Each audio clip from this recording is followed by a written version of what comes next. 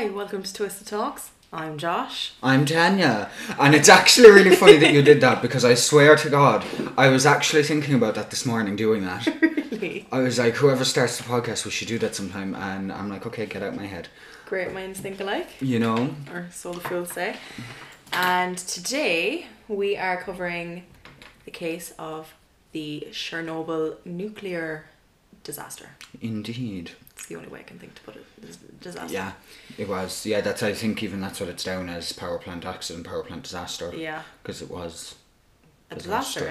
Yeah. Yeah. So take it away, Tanya. So jumping straight into the facts. So just over 36 years ago, on the 26th of April 1986, there was a major nuclear accident at the number 4 reactor in the Chernobyl nuclear power plant. The International Nuclear Event Scale, which was introduced in 1990, so after the fact. After it happened, but obviously they used this scale then to classify it, you know, to put it on it. And it was introduced by the International Atomic Energy Agency, and they rated the accident as a number 7, which is the maximum severity. The only other level 7 accident being the 2011 Fukushima nuclear disaster in Japan. Crazy. And I kind of forgot how recent the Japan one was. Yeah. Until I was doing this research, and I was like, whoa. That's really not that long ago. No, like that's in our life. 11 years? Yeah. Like we were 13, 14, going on 15, somewhere around there. Quick maths. What year did you say it was? 2011, so 11 years ago. We both would have been... Depending on the time of the year, we both would have been going on 15. Yeah. Yeah. Anyway, welcome to us doing maths. I'm not we good are at clearly maths. brilliant at I it. have dyscalculia. 2 plus 2, that's 5. Quick maths. 2 plus 2, what is it? 2 plus 2 is 4, minus 1, that's 3. Quick maths. But anyway, so Chernobyl power plant is located near the now abandoned city of, forgive my pronunciation for a lot of things during this episode. Yep. Pripyat or Pripyat, I'm not sure. Pripyat. Oh, actually, I think it's Pripyat. Pripyat. Yeah. Pripyat. Anywho, that city, the now abandoned city, located in the north of Ukraine, which was at the time the Ukrainian Soviet Socialist Republic, because we had the good old USSR. Uther. It's the remix. Sorry. So the initial nuclear emergency response, as well as the later decontamination of the environment, involved more than 500,000 personnel and costed an estimated 18 billion ruble, which was the currency there at the time. Now, this would be the equivalent of 79,217,462,941 euro, and to be so precise, I converted it up as far as 27 cent. You hit all the... yeah, I was here, I was like converting ruble to euro, and then I was like converting inflation. My brain would have melted.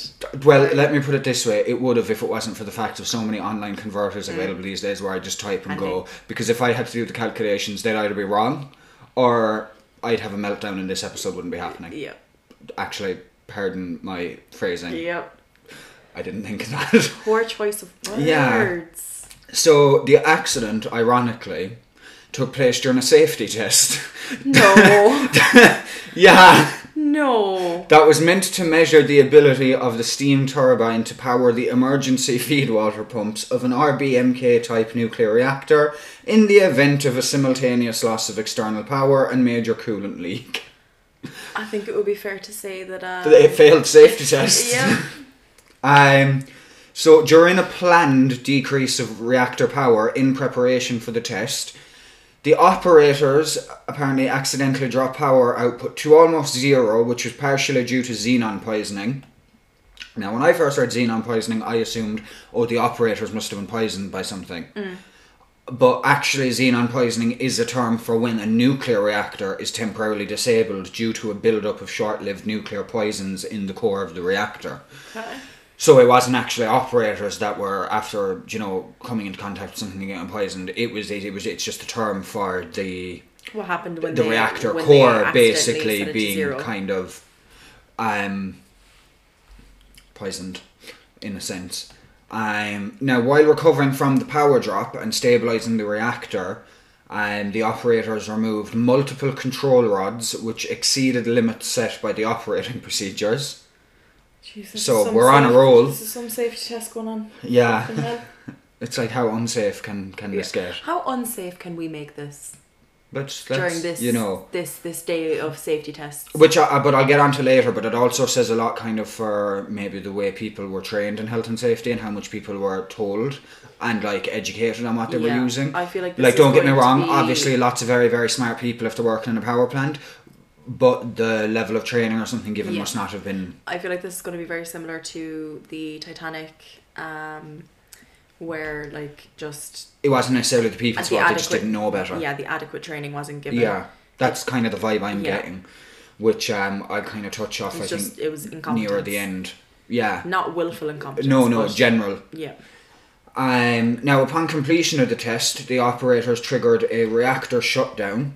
Nice. And due to a design flaw, this action triggered localized increases in reactivity within the reactor, which then resulted in the rupture of the fuel channels, leading to a rapid decline in pressure, which caused the coolant to flash to steam.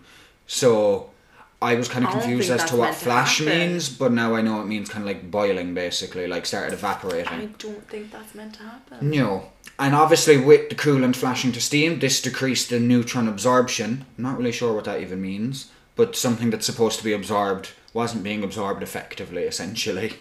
Come on, Jimmy Neutron. Which led to an increase in reactor activity, which further increased the temperatures of the coolant. And this process resulted in steam explosions and the melting of the reactor core. So at this point, it was just kind of a domino effect. Yeah, at this point it was just like everything that Yeah. could go wrong was going wrong, and a chain of events that doesn't seem like it could have been stopped at this point was in motion. Now, the meltdown and explosions ruptured the reactor core and also destroyed the reactor building. This was immediately followed by an open-air reactor core fire, which lasted, so bear in mind, was it the 26th I said this started, or the 28th?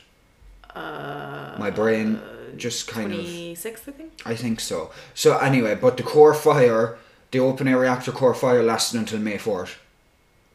So just burning and burning and burning and burning.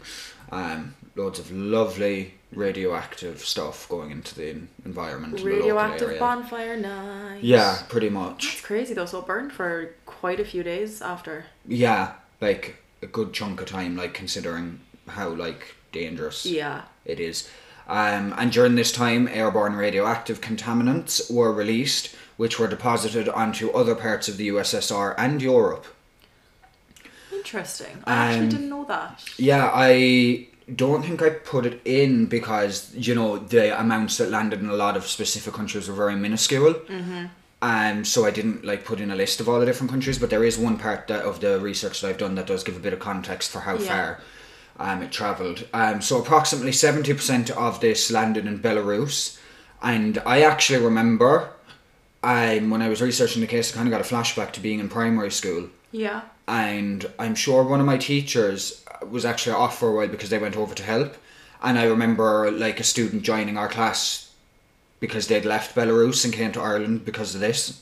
Jesus. We didn't have anything like any experiences like that. Now I know it happened obviously even before I was born, but I just know that one of the main reasons, even if it was afterwards, that they were moving around, I think they might have already maybe been in Ireland and came here because of that, and then ended up coming down to you know, here where we are. Yeah. But and I think it was kind of a case of, you know, I suppose for years afterwards there were still loads of efforts being done in charities, and I remember, you know, gatherings being done and sent over even while we were in school. When we were kids and like, you know, there was charities. So I think it was all that fundraisers. kind of thing that the teacher I recall would have been helping with. I'm sure she did anyway. Or else, I hope I'm not making that up. But she was a good person anyway. She's a liar. So I'm sure she did. No, I hope I'm not making it up, not her.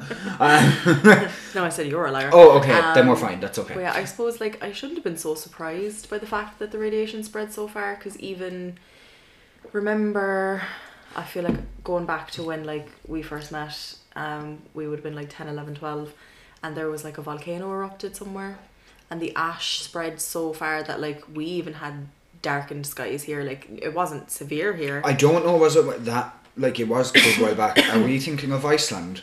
Iceland, that's where it was. Yeah. I was just thinking about it as there well. was, like, And a lot of ash in the multiple skies. airports closed, Yeah. and Yeah. you But knew something was odd. even down here, like in this little part of Ireland, the skies were like dim and dusty and like. It was just strange. Yeah, it was strange. Like it does spread quite far.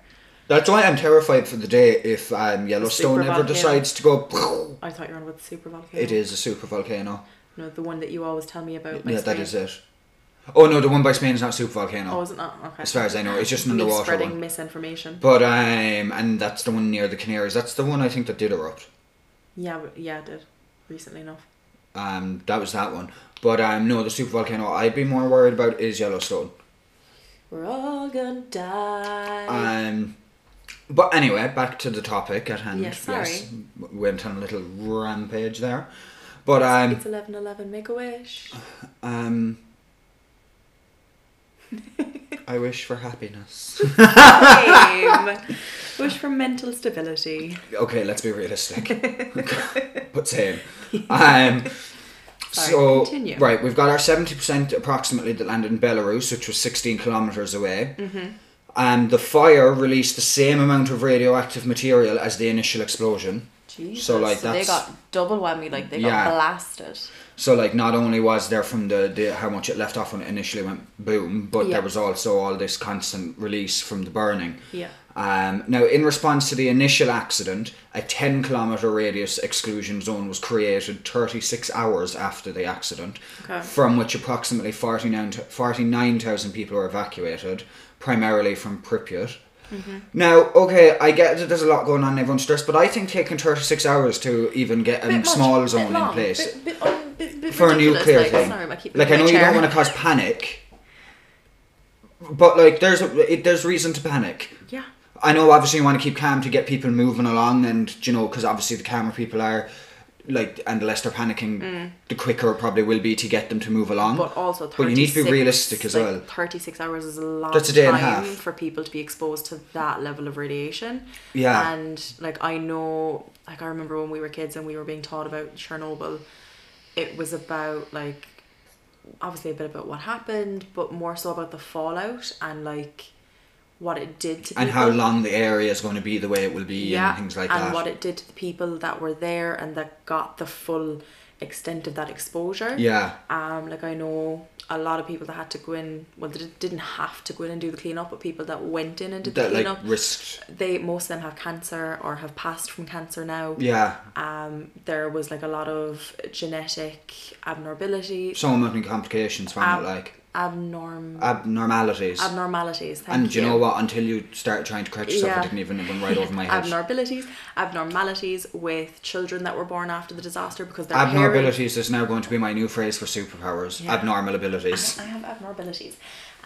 So like a lot of people were born still feeling the effects, and I'm sure there's still kids being born today feeling the effects because that Probably to some extent radiation. anyway. Because that radiation was passed from mother to baby, Yeah. baby to their baby, like. It can stay in the genes for a long time. Yeah, like, and you have to wonder like what it does to your genes. 'Cause, like, Yeah. I only know a little bit of how radiation affects you. Like doctors would be there and they're like, don't even have a glass of wine, don't smoke a fag. Yeah. And there's... Or even like when they tell pregnant women don't go for an X-ray if you're pregnant because of the radiation. Yeah. Like, imagine what it did to women who were like. Like I imagine an nearly X-ray full term. is fuck all. I imagine it's definitely like fuck all. minuscule radiation Compared to to this. the likes of a nuclear Yeah. power plant going kaboot. Like- or at least one of the reactors. It's just fucking insane to me. Yeah.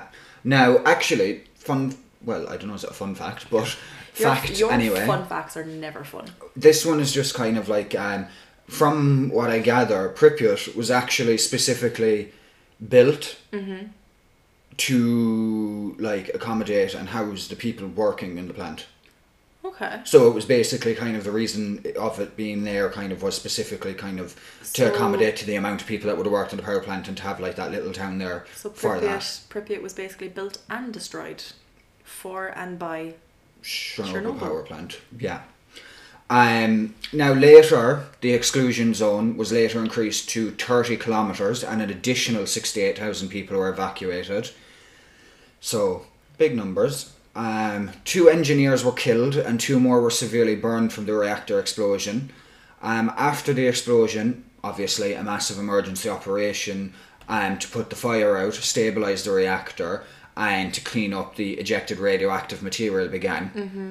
Now, during the immediate emergency response, 237 workers were hospitalised. 134 of them showed symptoms of acute radiation syndrome, or ARS, or acute radiation. I have that down twice, but anyway.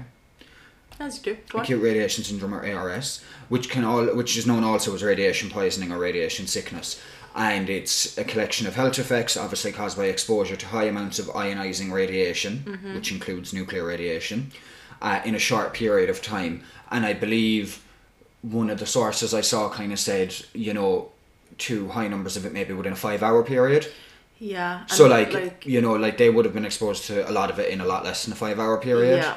So, it makes sense that so many people suffered and were sick. Ultimately, and as a lot well, died. Like, Pripyat was evacuated within 36 hours, but then they didn't expand the exclusion zone until And I know after obviously that. maybe the worst of it was probably that 10-kilometre probably radius. localised in Pripyat, but there still would have been that. It was still, Yeah. it was going out Like the fact that they had to revise the exclusion zone yeah. shows that there was a lot more radiation than perhaps they had anticipated or they had first known. But I'll kind of go into it. People were still in too close. in the shit. Regardless, They were in the shit. Yeah, but and I'll kind of go into it a bit in a little while, and I don't understand how, but they actually, I think as well, a reason that they took kind of longer to evacuate and stuff like that and expand exclusion zones is because for a while at first they didn't realise the reactor core was actually screwed. Okay, so they didn't realise. They didn't realise the extent of. They didn't realise radiation was still being released. They didn't. Yeah, they weren't really sure if radiation was being released. Full stop. Okay, right. Because they weren't 100% sure if the reactor core itself was intact, or was fucked, or if it was just around it or the building, or But I'll kind of go into more detail on that in a while. But I don't understand how they didn't know, to be honest. But symptoms of your acute radiation syndrome can start within an hour of exposure. Early symptoms are typically nausea, vomiting, and loss of appetite. Mm-hmm. In the following hours or weeks, the initial symptoms may appear to improve before the development of additional symptoms, after which either recovery or death follows. Fuck. So, yeah. Among the 237 hospitalised, 28 died within the following 3 months. Oh my god. All 28 of which had been hospitalised for acute radiation poisoning. syndrome. In the following 10 years, 14 more workers died, 9 who had been hospitalised with ARS, and the other 5 died of various causes, mostly unrelated to the radiation exposure. So not necessarily entirely, is what I gather from that. Okay. So Chernobyl's health effects to the general population are uncertain. An excess of 15... So when they say an excess, I'm assuming that means how when it comes to diseases and cancers and stuff, they normally have an estimate for how many people get it and die of it every year. Yeah. So there was an excess of 15 childhood thyroid cancer deaths documented as of 2011. Oh my God. So an increase in that. And obviously it can't be a coincidence that, That's awful. Now, a United Nations committee found that up to May 2011, fewer than 100 deaths have resulted from the fallout. But determining the total eventual numbers of exposure-related deaths is uncertain. Based on the linear no-threshold model, which is a contested statistical model, so there's kind of people for it, people against it. There's kind of, it's I suppose controversial. Okay. Now, first of all, to say what the model is, I suppose, is the linear no-threshold model is a dose-response model used in radiation protection to estimate health effects of radiation, such as radiation-induced cancer, genetic mutations, and abnormalities of physiological development on the human body. And model predictions of the eventual total death toll in the coming decades vary, but the most widely cited studies by the World Health Organization predict an eventual 4,000 fatalities in Ukraine, Belarus, and Russia as a result of Chernobyl. Oh my god. And again, that's in the long run, so that's that could be people who die in 10 years from genetic mutations that have been passed on. But again, they wouldn't have died of it if Chernobyl hadn't happened. So it might not have been an immediate thing, but it still counts as a fatality thanks to the power plant accident. Even now, there's still people dealing with health issues from this, dealing with the fallout from this. There's still people who've never been able to return to their homes. Yeah, but a lot of people. And the thing is, they couldn't bring their stuff. Well, as far as they were concerned, and again, I've said this so much now, but again, I have it down. I'll touch off it in a while. But originally, they were all under the impression that they were only leaving for 3 days. Yeah, everything was contaminated with radiation anyway. So yeah. They couldn't bring anything, really. They didn't know they couldn't. You'd really, if you were to go back and want to get something, you'd really want one of those thingies that Geiger counter. Yeah. To Geiger your stuff. Yeah. I don't know if that's what you'd say, but it's but the air would still probably have something in it. So even if you're trying to figure out what's on your stuff, it's probably going to be going off a little bit in certain areas anyway. Yeah, it's just crazy to me because I've seen videos of people going in and out of Chernobyl, YouTubers and things.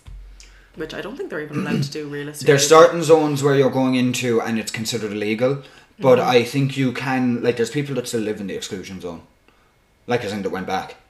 And they live there. And again, I think I wrote something about it in a while. If I didn't, I'll say it at the end because I kind of remember the gist of it. But yeah, there's people who went back and just have lived their lives. I suppose your whole life is there. Yeah, do you know... I suppose some people are well, if I get sick and die, I get sick and die, but I'm not leaving my home, kind of a thing. Yeah. So, now, again, this is where pronunciation is probably going to be awful. So for anyone who can pronounce these properly, apologies for me butchering it. So after the disaster, Pripyat was replaced by the city of Slavutich. Slavutich. A new purpose-built city built specifically for the evacuated personnel of the Chernobyl nuclear power plant. The USSR built the protective Chernobyl nuclear power plant sarcophagus, which basically was a thing that covered the reactor. Okay. Not the whole power plant, just the one, because it was only one reactor that exploded. Okay. Because I think they have, the reactor that exploded was number 4. And so they have at least 4 reactors. Yeah. So this was built by December 1986, and it was a massive steel and concrete structure that covered the nuclear reactor number 4, covered that building of the plant, and this sarcophagus reduced the spread of radioactive contamination from the wreckage, and also protected it from weathering. So it was obviously lead lined or made of lead. I'm not sure. I think it was just concrete and steel. Because I know. Because I didn't see anything about it being lined, but. Oh wait, I'm thinking of every now and then archaeologists will find a lead lined sarcophagus, but it's usually because the person inside died of the plague or something. Oh yeah. But I'm pretty sure lead. Yeah, because they make you wear a lead apron at the dentist and at the. And with X-rays and things like that, so it makes sense. So maybe that's why I was thinking lead. And they could have. I just didn't see anything about it, but Oh yeah, and this also provided, to some extent anyway, radiological protection for the crews of the undamaged reactors at the site, which were restarted in late 1986 and 1987. Say that one more time? Yeah. It happened in April 1986, and by late 1986 they had the other reactors back up and running already. Anyway, so... However, the sarcophagus was only intended to last for 30 years, and it required considerable reinforcement in the early 2000s. And then in 2016, a new structure was put in place to confine the remains of the number 4 reactor unit, and this was called the new safe confinement. This structure was built around the sarcophagus, and it was a larger enclosure aimed to enable the removal of both the sarcophagus and the reactor debris while containing the radioactive materials inside. So cleanup is supposedly scheduled for completion by 2065. Nice. So that's what? 43 years away. There you go. My brain was saying a much higher number. It is scary to think that that's only 43 years away though. Yeah, and it will be 80-ish years after the fact of what happened. Yeah, give or take. Yeah, actually about 80, give or take a year or two. Yeah, something like that. But like it's crazy. Yeah, but like I'm just kind of like, what did so that's 43 years away. If we're still alive, we'll be 88. I hope I don't live to 88. Like, if we're still alive, we'll be 88 by the time, like, all that cleanup is scheduled for completion. Yet it happened before we were even born. Before we were even a fucking semen. Yeah. Or an egg. Yeah. Like, that's wild to me. Like, my dad happened in, what year? 1986. My dad was 16. Like, 1986. Yeah, my mum was 9. Do you know what I mean? Like, crazy. That's crazy. My parents were teenagers when this happened. Like... And I'm going to be an old woman by the time... The cleanup is done. Yeah. Now, I want to go into a bit more detail, because, like, you know, I suppose everything so far has given kind of the general gist of the situation. Mm-hmm. But now I'm just going to go into a bit more detail in relation to the crisis management of what happened. Despite safety regulations... Wait... A combustible material called bitumen had been used in the construction of the reactor building's roof and the turbine hall. So material ejected from reactor 4 ignited at least 5 fires on the roof of the adjacent reactor number 3, and it was obviously extremely important that these fires were extinguished and that the cooling systems of reactor number 3 were protected so that, you know, the same thing didn't happen with another reactor. Of all things to be like, in spite of safety regulations, of all things, a nuclear reactor, people. And like, remember when I said there was a lot of parts of this that I found and I was like, how was this stupidity done? This isn't even what I was referring to. We haven't got to that yet. Who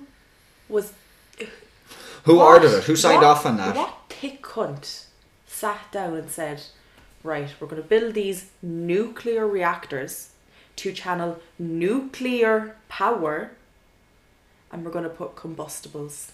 We're going to put an extremely combustible material in the roof. And the turbine hall. And I'm like, if it was a cost-cutting thing, I'm like, they didn't save much now going by all the costs that have had to go into it afterwards. I swear to God. Yeah. Is there even words, like? No. This was so... Siri's listening. Yeah, I just had to press the button to tell her to go away before she started talking. This was so preventable. As with every great tragedy. Yeah, to be fair. So fucking preventable. And even, let's say, for argument's sake, it wasn't preventable. Things like having to worry about the roof of reactor number 3 would have been preventable had they not used bitumen, however it's said. I want to say bitumen. But, bitumen. Go out there. Go in now and bite a man. That's only when I'm at the corner. Specifically the Russian man who's responsible for putting fucking nuclear combustibles in with nuclear material. Oh my God, the stupidity. I just can't. And I'm like, but anyway, so inside reactor number 3, and here we go with names that I might not be well at pronouncing. Go on. Yuri Bagdazarov, the chief of the night shift, wanted to shut down the reactor immediately, but Chief Engineer Nikolai Fomin would not allow it. And the operators were given respirators and potassium iodide tablets and told to continue working. Now, potassium iodide is a chemical compound and medication or dietary supplement that is used to treat hyperthyroidism in radiation emergencies and to protect the thyroid gland when certain types of radiopharmaceuticals are used. There are also other uses for it, from treatment of certain conditions of the skin and gastrointestinal tract, although its use for those conditions are supposedly more common in the third world. It's also used as a supplement for those who have a low intake of iodine in their diet. But anywho, it's taken orally and has been used medically since at least 1820. Okay, it's got some history. Yeah, exactly. And then at 5 a.m. Yuri decided to shut down the reactor, which was confirmed in writing by Anatoly Dyatlov, a deputy chief engineer at the plant, and station shift supervisor Rogosgin. I don't know if I'm saying that right. Shortly after the accident, firefighters arrived to attempt to extinguish the fires. First on the scene was a Chernobyl power station firefighter brigade under the command of Lieutenant Vladimir Previk, who died on May 11th, 1986 from acute radiation sickness. That's only like 2 weeks afterwards. They had not been told how dangerously radioactive the smoke and debris were, and may not have known that the accident was anything more than a regular electrical fire.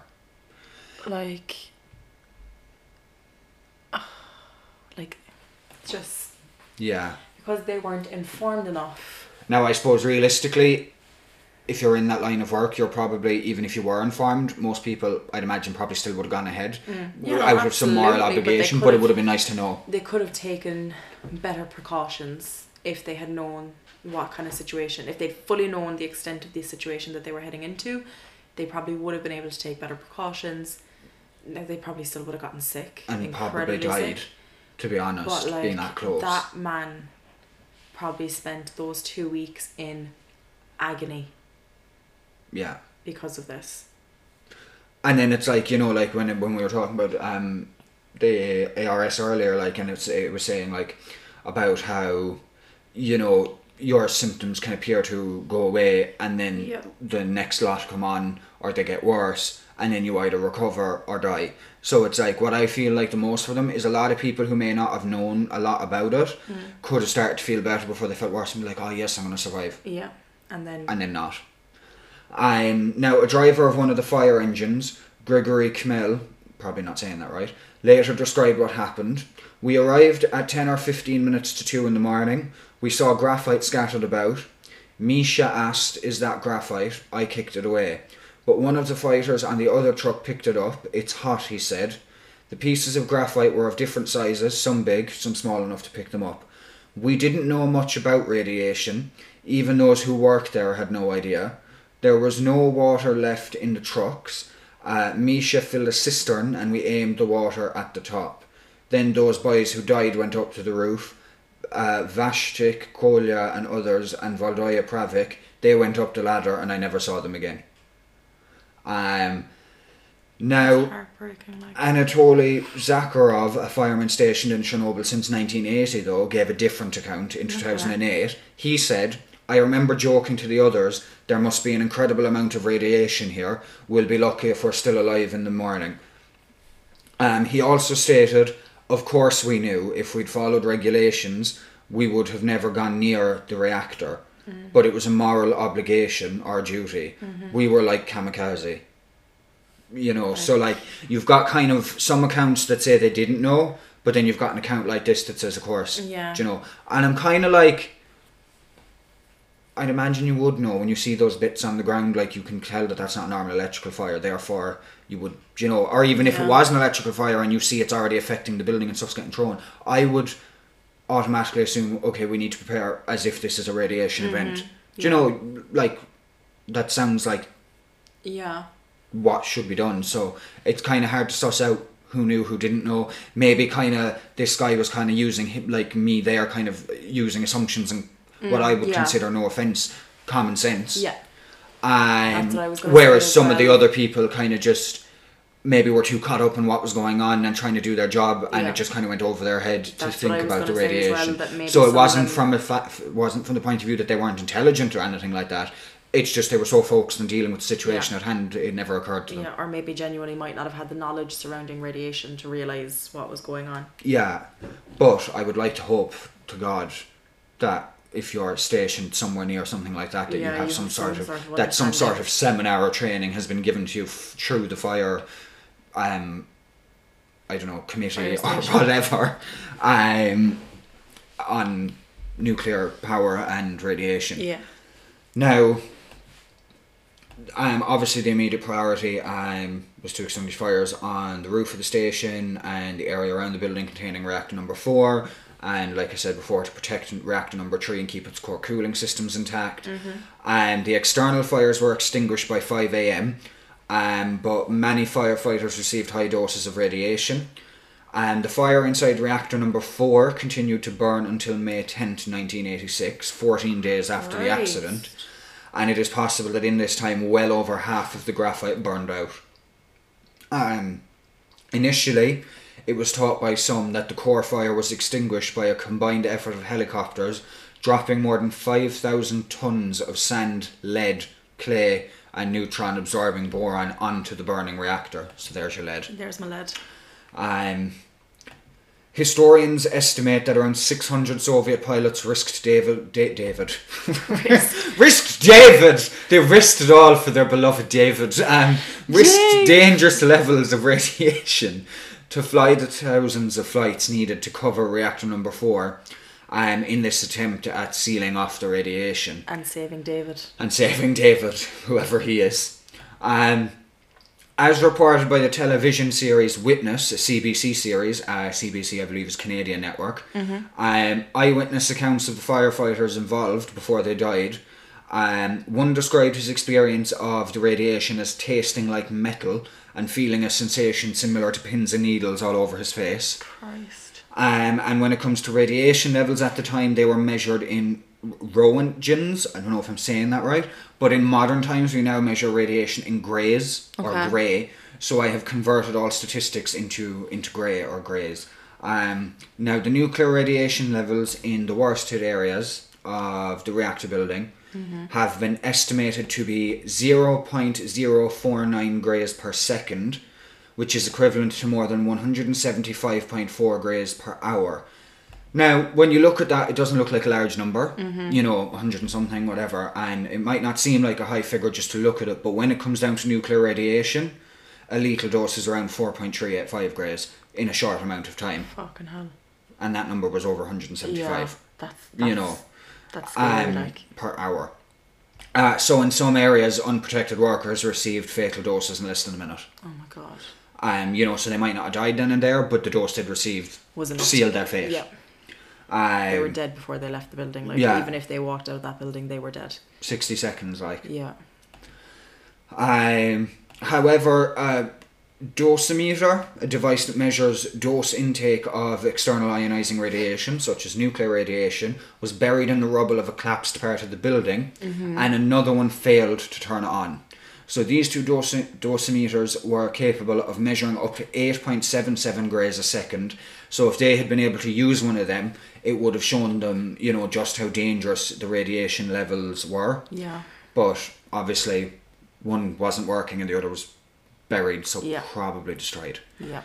And then most of the remaining dosimeters, they would have had limits of 0.0000877 gray per second. So it would have been able to measure. So that's not a lot. And therefore, using them, all it would have read was off scale. Yeah. Therefore, the reactor crew could only ascertain that radiation levels were somewhere above the 0.50877 gray per second, while the true levels were much higher in some areas, probably most areas.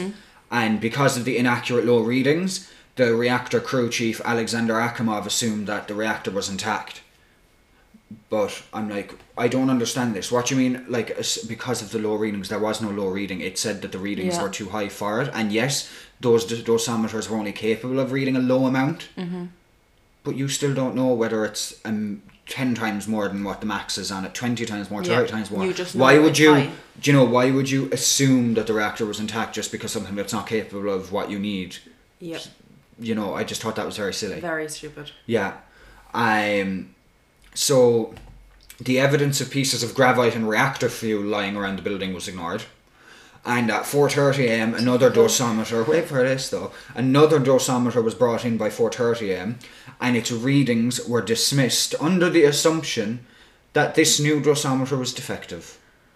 Fuck off. When realistically, that dosimeter was probably spot on, and they just thought it was defective because they were assuming the reactor core, despite the graphite and the reactor fuel, was intact. Despite every bit of evidence mounting up, they were like, nah. Yeah. It's fine. Akimov stayed with his crew in the reactor building until morning, sending members of his crew to try to pump water into the reactor. None of them wore any protective gear. Most, including Akimov, died from radiation exposure within 3 weeks. When it comes to the evacuation, the nearby city of Pripyat was not immediately evacuated.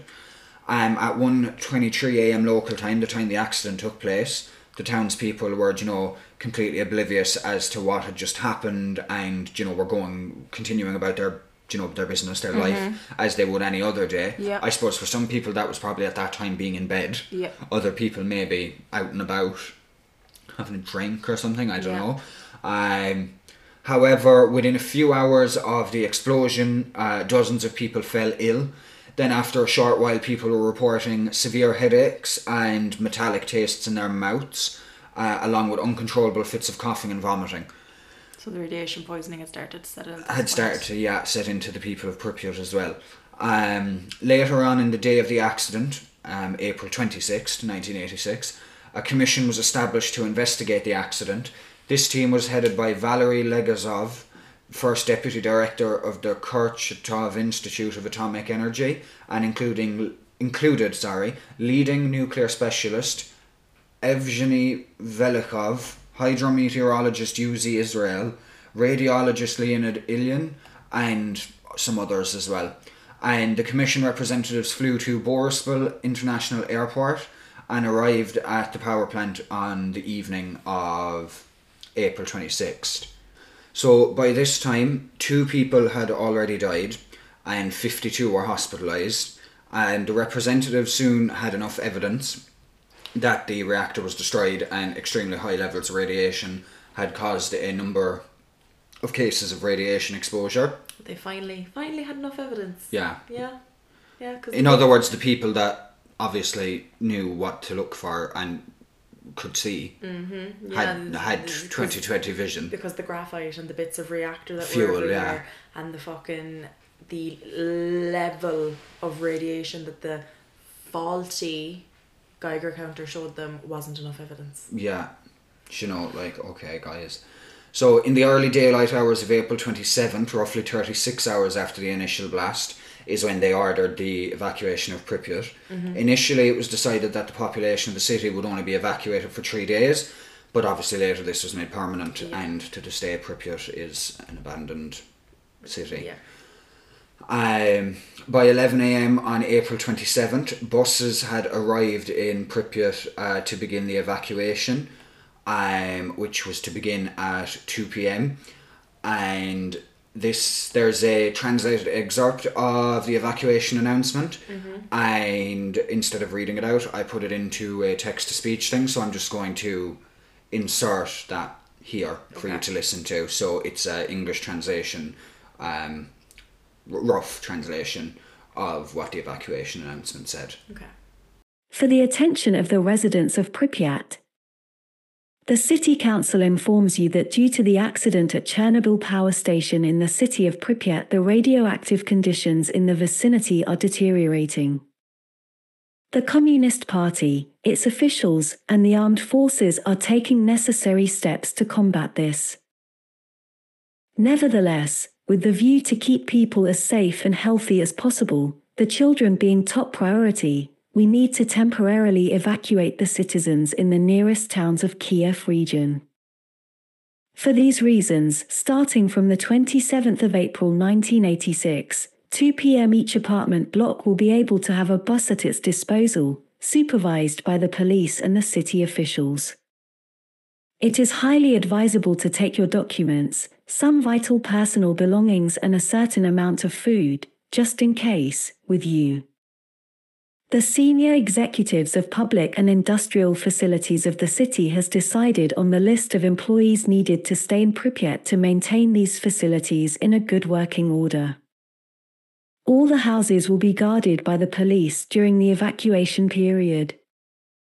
Comrades, leaving your residences temporarily, please make sure you have turned off the lights, electrical equipment and water and shut the windows. Please keep calm and orderly in the process of this short-term evacuation. So that is that announcement. Now the actual announcement in I'm assuming, I believe it was in Russian, is available online to listen to with subtitles. I listened to the original with the subtitles on the Wikipedia page, which if any of you guys want to check it out, you can find the link in the episode description in the resources section. It's just on I think it should be the first resource, the one that's just called Chernobyl Power Plant Disaster or Accident. Yeah. But I'm just like, if I was just there, like if we were there, like imagine just all radio stations and everything just suddenly coming up with that. Like that, as calm as you might like to stay, or as calm as the government probably wanted to try and keep people, that must have been like terrifying, like. Yeah, especially because, like, you can kind of, and I think I'll go into it more in a little while, but you can kind of see that with them, they don't like to announce things until they really, really, really have to. Yeah. As in, like, it's kind of, they don't want to cause panic, so they'll wait. So, like, if you're used to them, like, announcing things when, when it's like, when they only have to, it's like when you hear an announcement, you know that it's serious. So, like, I was like, that must have been terrifying for people in the areas being evacuated and whatnot. Then to be told that it's for 3 days and the next thing you can't go back. Yeah, it just shows what's the word? I don't know. Something of the situation. Extent. Severity, thank you, that's it. You're welcome. And then obviously in order to expedite the evacuation, residents were told to bring only what was necessary, as you heard in it, and that they would remain evacuated for about 3 days. So as a result of this, most personal belongings were left behind and still remain there today. So by 3 p.m, 53,000 people were evacuated to various villages of the Kiev region. The next day, talks began for evacuating people from the 10-kilometre zone, and 10 days after the accident, the evacuation area was expanded to 30 kilometres. So, like, that initial evacuation was literally just Pripyat. Yeah. Because it was the day after was the 10-kilometre, and then, did I say 10 days later was the 30-kilometre, I think? But yeah, so the Chernobyl nuclear power plant exclusion zone has remained in place ever since, which is that 30 kilometres, that originally 30 kilometres, although its shape has changed and its size has been expanded since. Okay, so over time, I suppose, like the surveying and detection of isolated fallout hotspots outside of this zone over the following year eventually resulted in 135,000 long-term evacuees in total agreeing to be moved. So I'm assuming there's people who chose to stay and disagreed to move. I'm not leaving my house. The years between 1986 and 2000 saw the near tripling in the total numbers of permanently resettled people from the most severely contaminated areas, bringing the number to approximately 350,000 people. Fucking hell. When it comes to any official announcements of what had happened, and this just gets me, it was actually about a day and a half after the evacuation, before the accident was acknowledged by the Soviet Union. And this also kind of goes to show, how far the radiation went, or extent of it, because in the morning of April 28, so 2 days after, radiation levels set off alarms at the Forsmark nuclear power plant in Sweden, over 1,000 kilometres away from the Chernobyl plant. Fucking hell. Yeah. I've cursed a lot during this podcast, I'm sorry, but fucking hell. Literally, like. Workers at the Swedish power plant reported the case to the Swedish Radiation Safety Authority, who determined that the radiation had originated from somewhere else, that it wasn't their plant. That day, the Swedish government contacted the Soviet government to see if there had been a nuclear accident in the Soviet Union. Here we go. At first, the Soviets denied it. But wait for this is such a typical example of, like, well, I'm gonna go talk to Mum, or I'm gonna tell Dad, because then it's like, but after the Swedish government suggested that they were about to file an official alert with the International Atomic Energy Agency, then it was the Soviet government admitted that an accident had taken place at Chernobyl. It's fucking Egypt, man. Yeah, and at first the Soviets only admitted that a minor accident had occurred. But once they began evacuating more than 100,000 people, the full scale of the situation was realised by the global community. So, like, it wasn't realised by an announcement they had made. It was realised by them saying, "Oh, it was only a minor accident," But and then the world seeing how many people were being moved and hearing about it, were like, "Okay, that's not minor." The stupidity. Why did they think they could cover this up? Yeah, but like something there, they described it as a minor accident. It is the maximum level on the scale for nuclear disasters. This sets the scale for nuclear Yeah, disasters. do you know what I mean? Now at 9:02 p.m. on the night of April 28, a 20-second announcement was read in the Russian news program Vremya, and it said, "There has been an accident at the Chernobyl nuclear power plant. Oh, has there? Yeah. Has there now? One of the nuclear reactors was damaged. The effects of the accident are being remedied.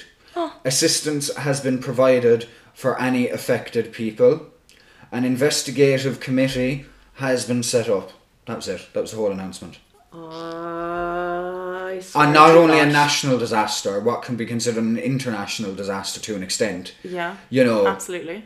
And that's their little 20-second announcement, and that was the entire announcement, and it was the first time the Soviet Union officially announced a nuclear accident.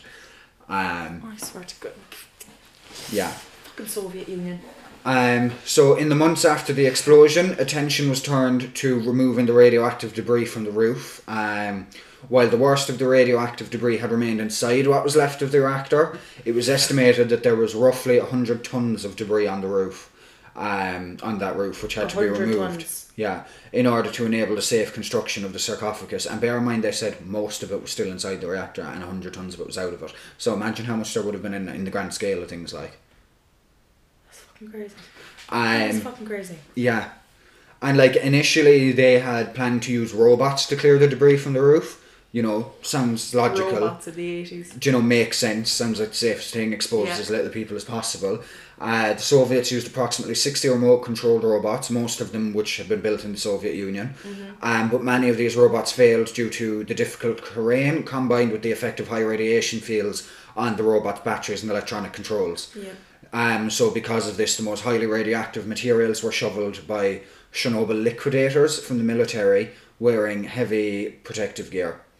Now, Chernobyl liquidators was the name given to those who were civil and military personnel that had been called on to deal with the consequences of the disaster and the cleanup, basically.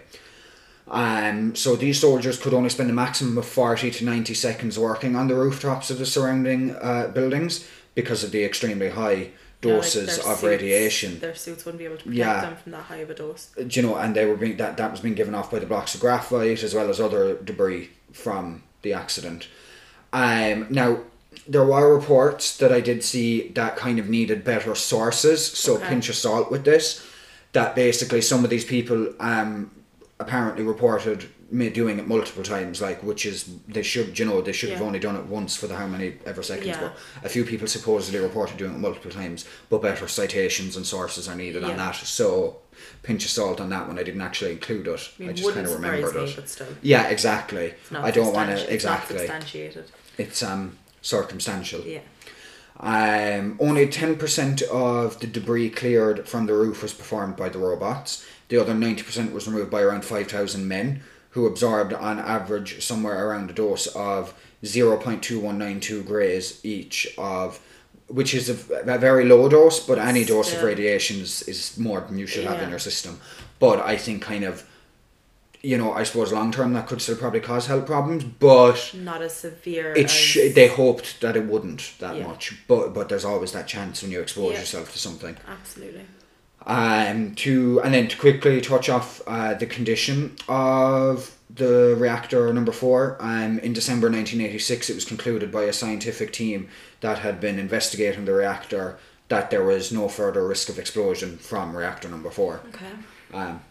The official contaminated zones saw a massive cleanup effort that lasted 7 months, but this cleanup began very early on, making it very dangerous because obviously levels would still been crazily high. So the official reason given for this, rather than waiting and allowing time for natural decay, was that the land must be repopulated and brought back into cultivation. At the cost of people's lives? Yeah, exactly. Apparently so. Like, fuck off. And within 15 months, 75% of the land was under cultivation, even though only a third of the evacuated villagers were resettled. and the Defence Forces must have done a lot of the work. This land, however, was of little agricultural value as you would assume when there's been, like, you know, what good can the soil be when there's been that much contamination due to nuclear radiation. You know, and whatever it would grow would probably be you know, in the food or crops would be contaminated by radiation. So some might grow, but they're not. I wouldn't eat them. They're not going to be safe to eat. Now, David Marples, a historian, claims that the administration had a psychological purpose for the cleanup. Like, that it wasn't really about getting that land back. They just kind of hoped to prevent panic regarding nuclear energy and to even restart the Chernobyl power station, which, as I mentioned, they did start it back up in late 1986, 1987 time. Didn't seem like a smart idea. No, but when it comes to emergency vehicles, many of them were buried in the trenches due to being radioactive. Buried in trenches, sorry, not the trenches, it's not the war. So, sorry. The excuse given was that they wanted to cultivate the land. Okay, so prevent further radiation from leaking into the soil.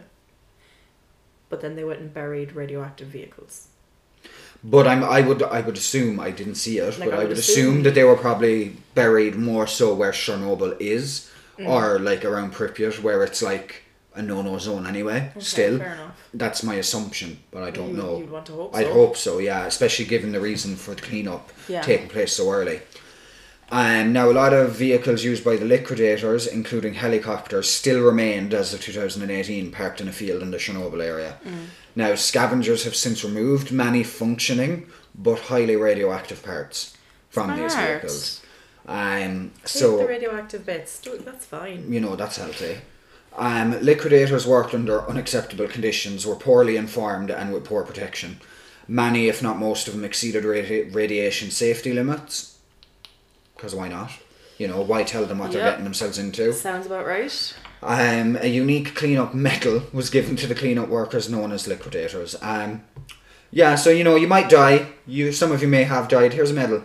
Yeah, would you like a biscuit? Have a medal. Have a biscuit. Might even give you a cup of tea if you're lucky. But yeah.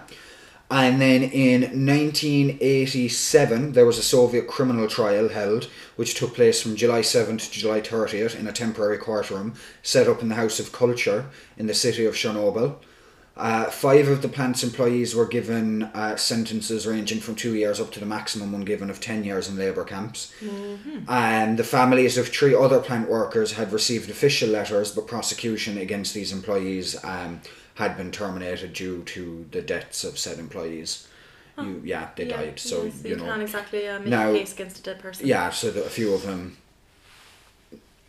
not got away with it because they died, but didn't have to go through the trial. Yeah. Anatoly Dyatlov, and I'm sure I mentioned him earlier, you did. One of the employees that was sentenced to 10 years, which I think is the maximum sentence, was found guilty of criminal mismanagement of potentially explosive enterprises, and 3 years of his sentence were for the role that his oversight of the experiment played in the ensuing accident. To investigate. The oversight of the experiment. I'm assuming what they mean by experiment is the safety drill. Test, yeah. Yeah. And the word experiment, I don't know, gives me the impression that the test wasn't necessarily being done completely by the recommended procedures and books. Otherwise, it wouldn't be an experiment. Yeah, that's a bit of a weird word phrasing, choice. Now, to investigate the causes of the accident, the International Atomic Agency, or the IAEA, used the International Nuclear Safety Advisory Group, or INSAG, which had been created by the IAEA in 1985. It produced 2 significant reports on Chernobyl, INSAG 1 in 1986, followed by a revised report in 1992 called INSAG 7. Okay. Now, INSAG 1 pointed to the main cause of the accident being the actions of operators, but the newer report, INSAG 7, actually shifted the main cause to being the reactor's design. So both reports, however, do point out an inadequate safety culture at all managerial and operational levels as a major underlying factor of different aspects of the accident. And this was stated to be present in not only operations but also during design, engineering, construction, manufacture and regulation. So everywhere it can be found, it was found, is what I take from that. Pure cowboy shit, like. So like for me, like I'm assuming what they mean by like by that is basically, you know, that people were being lackadaisy, just winging it, doing things however they saw fit. You know, maybe jumping over rules or not following certain procedures they should have followed, and it was fine last time we did it, so it'll be fine this time, you know. But like, they shouldn't have been taking those risks with nuclear power. Of all the jobs, like of all the jobs in the world to be cutting corners with, nuclear power does not. I wouldn't cut those corners if I worked for the ESB. Never mind. Don't mind Chernobyl power plant. Yeah. Like. Do you know, like, it's so crazy. No half jobs. Like, if you've got a job, do it right. Exactly. And I know we all have our bad days, but there's a difference between having a bad day and, you know, slacking a little bit in the office than with rods and safety tests of a nuclear reactor. Yeah, and putting hundreds of thousands of people's lives at risk. Hand in your notice. Yeah. Give it in to me. Now. But again, I suppose it's hard to pinpoint that blame onto anyone because it seemed to be everywhere in that plant. It seemed to be an overall thing. Yeah. So like, it's like... They were too comfortable. Yeah, exactly. And then anyone new that's employed isn't going to probably know any better. They're going to because they're coming into that culture. They're going to follow what's being done by the more... Monkey see, monkey do. Exactly. They're going to follow what's being done by the more seasoned... And senior people workers. And longer there. And like, if you work somewhere like that and you see your manager is like... say handling the rods without the proper protective gear, then like, you assume it's okay to do that, assume it's safe, or at least you can get away with it, you know. Yeah, which still doesn't make it okay for them to be making these choices, but like, just have a bit of common it puts sense. It into perspective as to why newer people or certain people will be following it, because it's the culture of the environment. You know, you do what you see done, and you know, if that was the culture, the way they were trained in could have easily been involving that lackadaisiness or whatever. Now, due to uncertainty about the sequence of events on the day of the accident and plant parameters, views of the main cause were heavily lobbied by different groups, such as the reactor's designers, power plant personnel, as well as the Soviet and Ukrainian governments. Now, after INSAG 1, more information became available and more powerful computing has allowed for better forensic simulations, hence why I suppose the second report, INSAG 7, was produced, because they could get a better insight and kind of make a better assessment. So going by the latest report, the main blame is on the design, followed by the inadequate safety culture, which, to be honest, to my understanding, is just a polite way of saying the way things were done around the place as a whole. Especially given what the line of work is, and that it was considerably below the standard that it should have been at, and people employed possibly had not received the proper safety training, and you know, things like that. As I said a minute ago, really, they're just phrasing it nicer. They're not coming out saying "you take cunts," pretty much, you know, and I suppose that kind of concludes all my stuff on it, the main gist of it, the kind of bits that I wanted to kind of go into more, because there was more that I could have put in and gone into more detail about certain elements of it, like, but a lot of it was extremely sciencey talk that I did not have the brain to be deciphering, and that kind of, I suppose, for the podcast episode wasn't necessarily essential anyway. Like, I covered with what I saw to be the most informative and helpful to the case, but that was very informative. So, you know, like, there was a lot in it as well that kind of, like, you know, we all heard about Chernobyl when we were younger, when it kind of, you know, the aftermath and everything. But, like, and I like to have thought back then that I knew quite a bit, and maybe I did for my age, but compared to now doing the research, I'm like, there is so much I didn't know. Yeah, no, you've taught me a few things. Like, I was like, Jesus Christ. I was like, fuck. But, now, you were saying to do with, like, theories and stuff like that? Yeah, so surprisingly enough, there actually wasn't much online. Which I am surprised about, in the sense that, like, okay, I can kind of see how there might not be that many theories to do with what went down and how it happened, but I'm surprised there's, like, not these theories out there about, like, maybe the zone now, or the area now, or, like you know, nothing. Even these, like tinfoil hat out there stuff, I'm surprised there's honestly, nothing, like, but... No, there is a few books. I couldn't get any access to the books, despite my best efforts, but I did find 3 theories that I'm going to talk about today. Okay. So the first one that I'm going to delve into is the Duga 3 theory. I think that's how you say it. Duga. Just gives me Dougal from Father Ted vibes. Dougal. Will you have a cup of tea, Dougal? Ah, go on. You will. So the Duga 3 theory. Tripping over my words. I've already done it, God knows how many times this podcast two of us episode. are just nailed today, like. Bitches be tripping, we are bitches. Be tripping over their words. So the Duga theory is that starting in 1976 and continuing on into the 80s, people started hearing an obnoxiously loud and like almost concerningly strong radio signal. And there was complaints from... It was Cardi B going, help me, help me.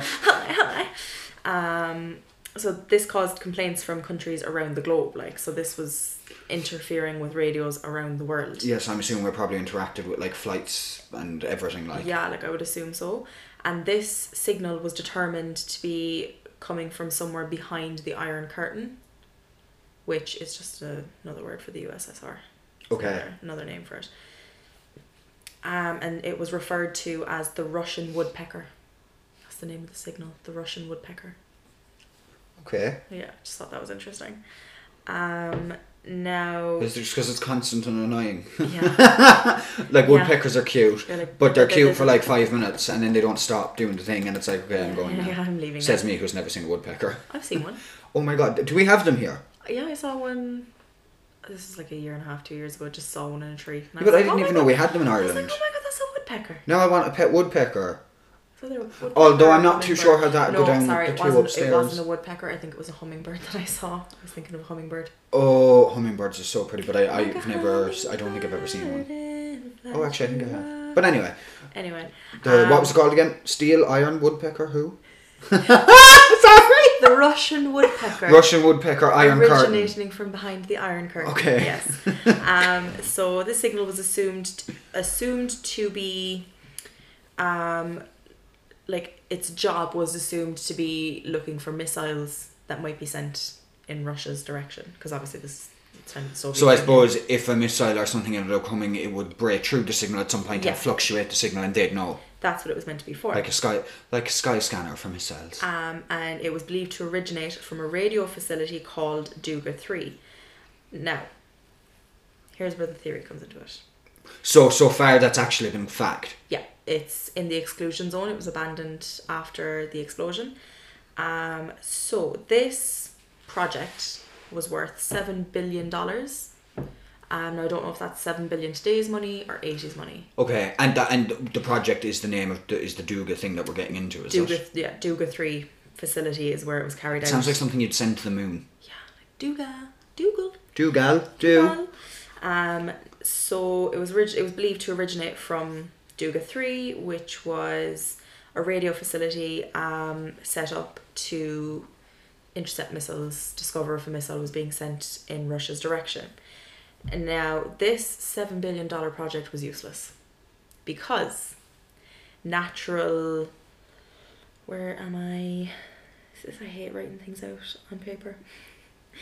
We're so used to type. Yeah, natural forces interfered with the functioning of the thing, the signal. Okay. Which meant that it couldn't... It wasn't going to accurately couldn't do determine anything. Couldn't do its job. So the theory is that high up Soviet bureaucrats ordered the nuclear meltdown in order to save their own arses, essentially, so that they wouldn't get like all the flack for fucking up so badly. Yeah. And what's interesting is the signal actually continued for 3 years after the explosion and then suddenly stopped in around 1989. Okay. Like just suddenly stopped. 1989, so it's been 3 years after. Yeah. So I wonder why it suddenly stopped. Like the nuclear thing didn't stop it. Yeah. So I don't know. It's assumed that either someone went in and turned it off, or maybe radiation over time. Over time, broke it down to the point where it couldn't function anymore. But it was fucking useless anyway. It couldn't do what it was meant to do. Yeah. So that's kind of like I said. Now that's the basis for that. That it was basically a bit of a Yeah. cover up of a fuck up. Now, You know, no disrespect to like, you know, Russian people or anything like that, but I would believe that Yeah. what is possible, just simply because of that government. Yeah. And not Because of necessarily the government Russian at the government. time. Yeah, exactly. That's what I'm at getting that at. time, The whole yeah. of the Soviet, the USSR kind It of was thing. a rough place. Like, you know, rough and ready. Yeah, the whole world was a bit. Yeah. You know, it's still kind of cheese gratery these days. But yeah, no, do you know, the way things were at the time is basically what I'm getting at. It wouldn't surprise me. So that is what I have. Bit out there, but I still wouldn't be 100%. You'd give it some credence, like. Yeah, like, okay, I'm like, because they'd have to spend a lot of money afterwards. Yeah. But, you know. So that is the theory of the Duga 3 radio center and the Russian woodpecker signal. And then we have the earthquake theory.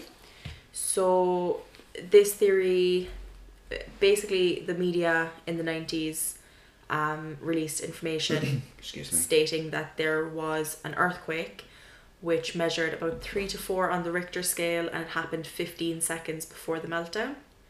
So that's what was slipped in the 90s from the media. Now this was confirmed by seismograph data but rejected by nuclear scientists, as an earthquake in the epicenter of Kiev is a paradox. So for some reason it's not possible in that area. Yeah. Now in 1997, scientific work... I'm assuming though that just kind of means the same way, like if that happened here, it'd be a paradox because of where we are on the plate. Yeah. But with that said, England has had earthquakes. Yeah, like it's not impossible. Recent, like, I wouldn't say it's impossible. But then again, maybe because they're that little bit more to the east of us, maybe they're closer to the part of a plate that's got that little bit of activity, because they've been nothing serious. Yeah. But like I watched a video of one of the ones in England, and like you wouldn't really see much going on, but you could hear it. You could hear it, and you could probably feel it if you were over there. Yeah. Now in 1997, scientific work was published based on analysis of seismographs that were 100 kilometres, 140 kilometres and 180 kilometres from the Chernobyl power station. And these did show that at 1 hour, 23 minutes and 40 seconds, 11 kilometres east of Pripyat, there was a weak earthquake of measuring 2.6 on the Richter scale. And was that like 1 a.m. or 1 hour from... I think it was like 1 hour, 23 minutes and 40 seconds. Oh, that would have been 1 a.m. in the morning, because the accident happened at 23 minutes past 1. That's when the reactor, a rough time where it went boom. So there was an earthquake measuring about 2.6, but it was noted that the explosion or explosions at Chernobyl didn't show up on these readings, didn't show up in these seismographs at all. Okay. So I would imagine that if there was enough distance between where the earthquake happened and the power station itself, that the explosions didn't show up, then I would imagine that the earthquake wouldn't that far away wouldn't show have up had much of an effect either. Or wouldn't, yeah.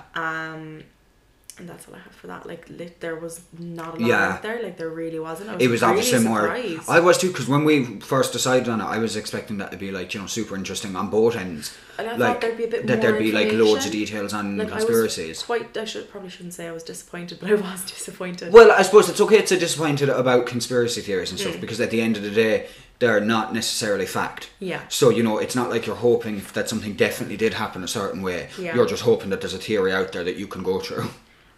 So I have one more. It'd be more concerning if I was hoping for more. Yeah. I was disappointed. So my final theory that I'm going to talk about is the alien theory. And again... E.T., what did you do? Yeah, again, not much to it. Oh my god, new conspiracy theory. E.T. didn't phone home. No, E.T. did phone home. It's the woodpecker signal. Ah, E.T., you dirty bastard. So, after... He tried to cover it up, so he blew up New Chernobyl and then off he took. E.T. phoned home. All his fault on Elliot's little bicycle. So after the disaster of what happened, people claimed to have seen flying saucers, some UFOs, hovering over the station in the hours before the explosion. Now, I'm an alien believer because I think it's kind of ignorant to assume in such a world so vast, in a universe so vast, that there's not another living society out there somewhere on another planet if there's a livable habitat. I was thinking about this today because I've come up with a theory about the planets. I'll tell you about this after. My personal belief is that it is borderline narcissistic for humans to sit here and think that we're the only life forms in this universe. Yeah. Like, before us there was many species of animals. Yeah, like we didn't always exist either. Exactly. Anyway, so rumours began to spread, and I have a direct quote here from I think it was the Go to Chernobyl website. Rumours spread, stating Chernobylites are giving birth to children who have an unknown yellow fluid instead of blood. Children born in 3 or 4 generations will be Einsteins. Okay. And that Chernobyl was a cover-up for a cosmic experiment. So this theory is basically stating that the aliens were performing some kind of cosmic experiment on us, on the Russians specifically, and that they caused the meltdown at Chernobyl in order to cover up their little experiment. I personally think that aliens don't give a fuck about us. Yeah, like I think, and I've seen this is me like just quoting something I've seen online before, and I'm like, I feel like aliens would drive past here in their little spaceships and just be like, look at the fucking state of that, and keep going. Yeah, absolutely they would.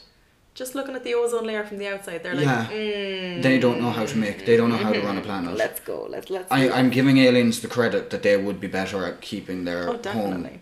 home world or planet or environment safe, especially if they've already created the technology to literally shoot past Earth and be like, nah. Yeah. Looking at their kids Do like, you know what we I don't mean? go there. You don't ever visit Earth. Do you know, like We'll put you in a facility. But like look at the way, like, okay, I know in lots of areas and stuff like that the world has come a long way, but that's, to be honest, not good enough. Like look at the way like some people still treat people of other races or religions or sexualities or so on and so forth of their own human race. Yeah.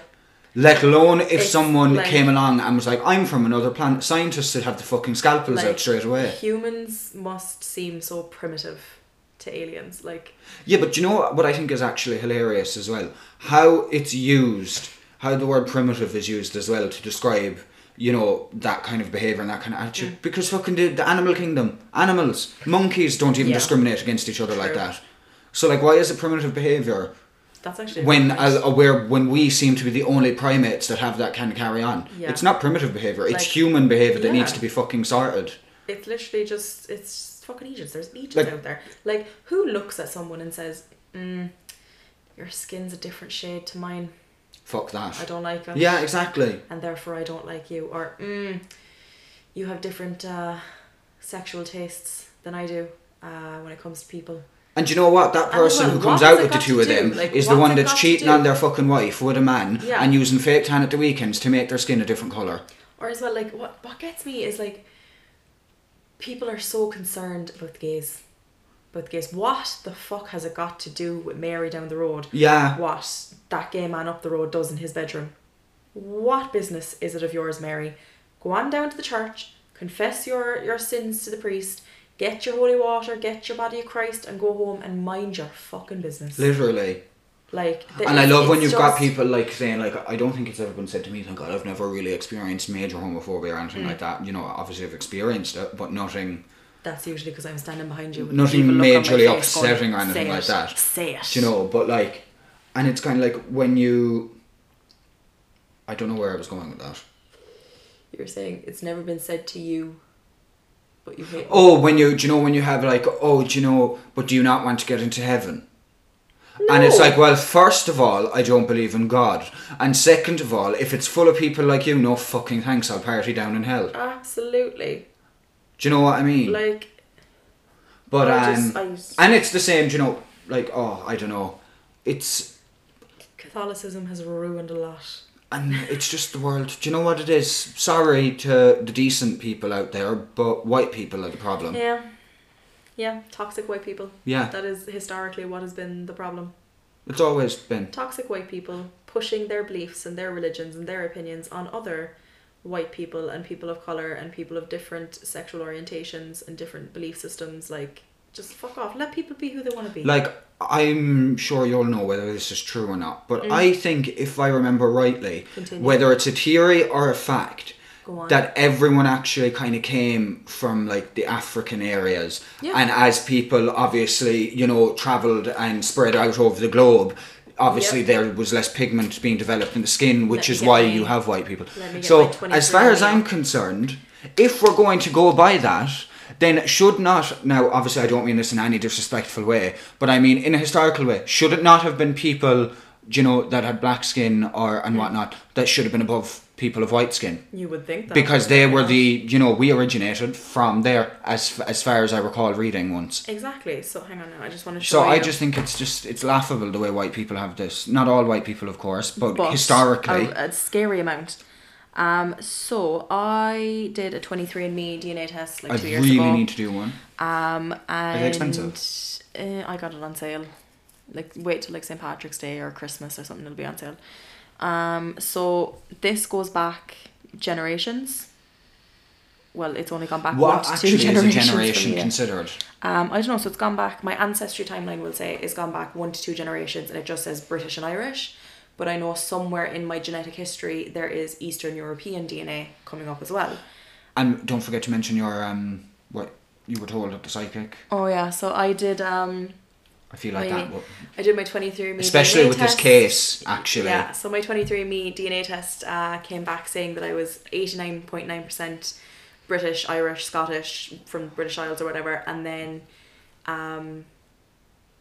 the rest, like 11% or whatever, was Eastern European. And then I went to a medium, and he just unprovoked told me that a woman was coming through, one of my relations was coming through, and that she had said I had genetic links to the Ukraine, which I just thought was so bizarre. Like, there was no way for him to know that.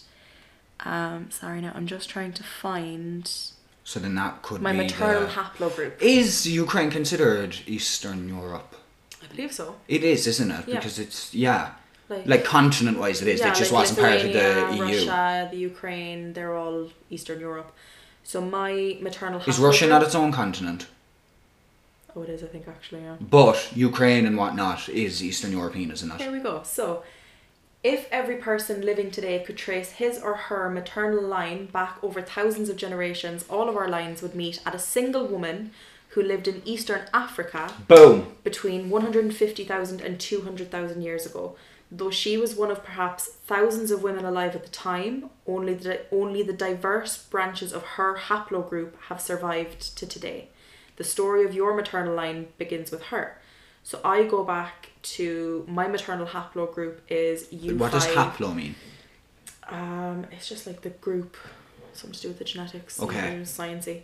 So I am Like genes and DNA and whatnot, I suppose. Okay. So I'm U5B1D, which traces back to 15,500 years ago. It's a branch of one of the oldest haplogroups in Europe. Members of U5 likely spread throughout Europe around 30,000 years ago. However, this branch traces back to a woman who only lived approximately 15,500 years ago.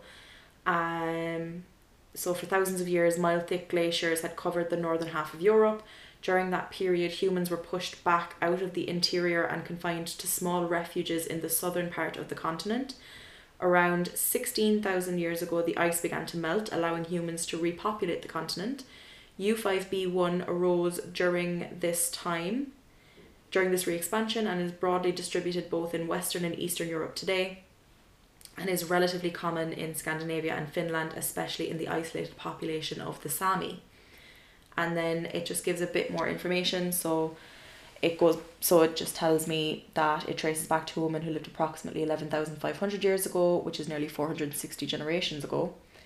And like, as more information is discovered by scientists, new details will be added to the story of my maternal line. Yeah, and as science progresses. Today you share your haplogroup with all the maternal line descendants of the common ancestor, including other 23andMe customers, and 1 in 790 23andMe customers share my haplogroup assignment.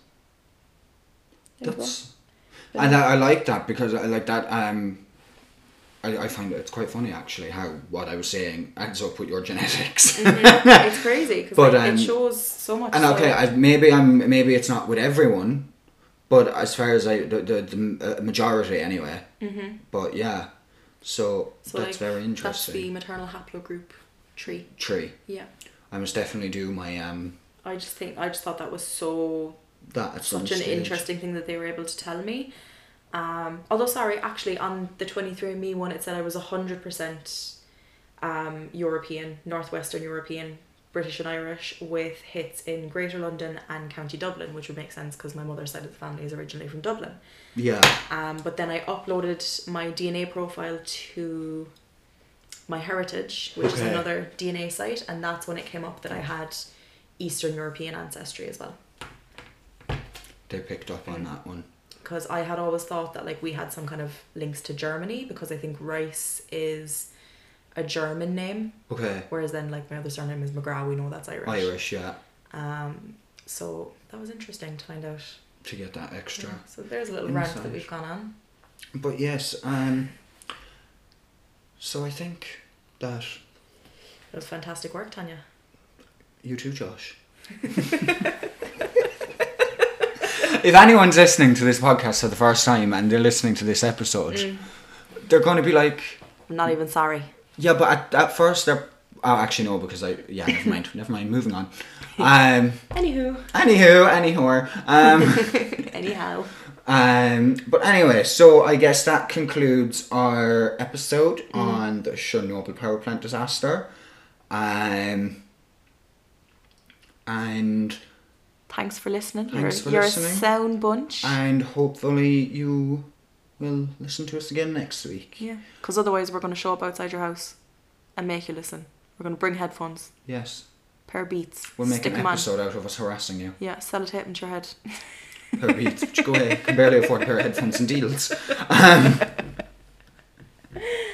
But yes. So thanks for listening, guys, and we will Speak to you soon. exactly. We'll chew yours off next week now instead. Yes. Okay. Hasta la vista. Slán. Hasta luego. Ciao.